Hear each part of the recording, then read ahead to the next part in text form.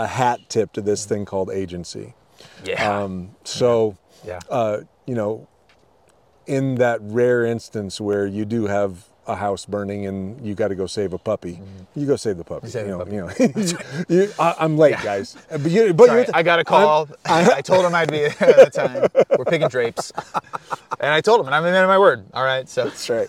No, but hey, I'm late because I saved a puppy. But you and I, having traveled that journey, we know when we're telling a story for justification, and when we are taking ownership and agency, and say, I own the fact that I'm late. Yeah. And I'm sorry. Yeah.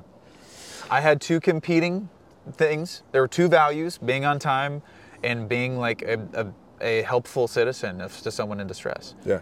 And I judiciously weighed the two, and I made the best decision I could with the information that I had. Right. And I'm not using it to justify this. Right. I own the fact that I'm late, and I will. What can I do to make it? Right.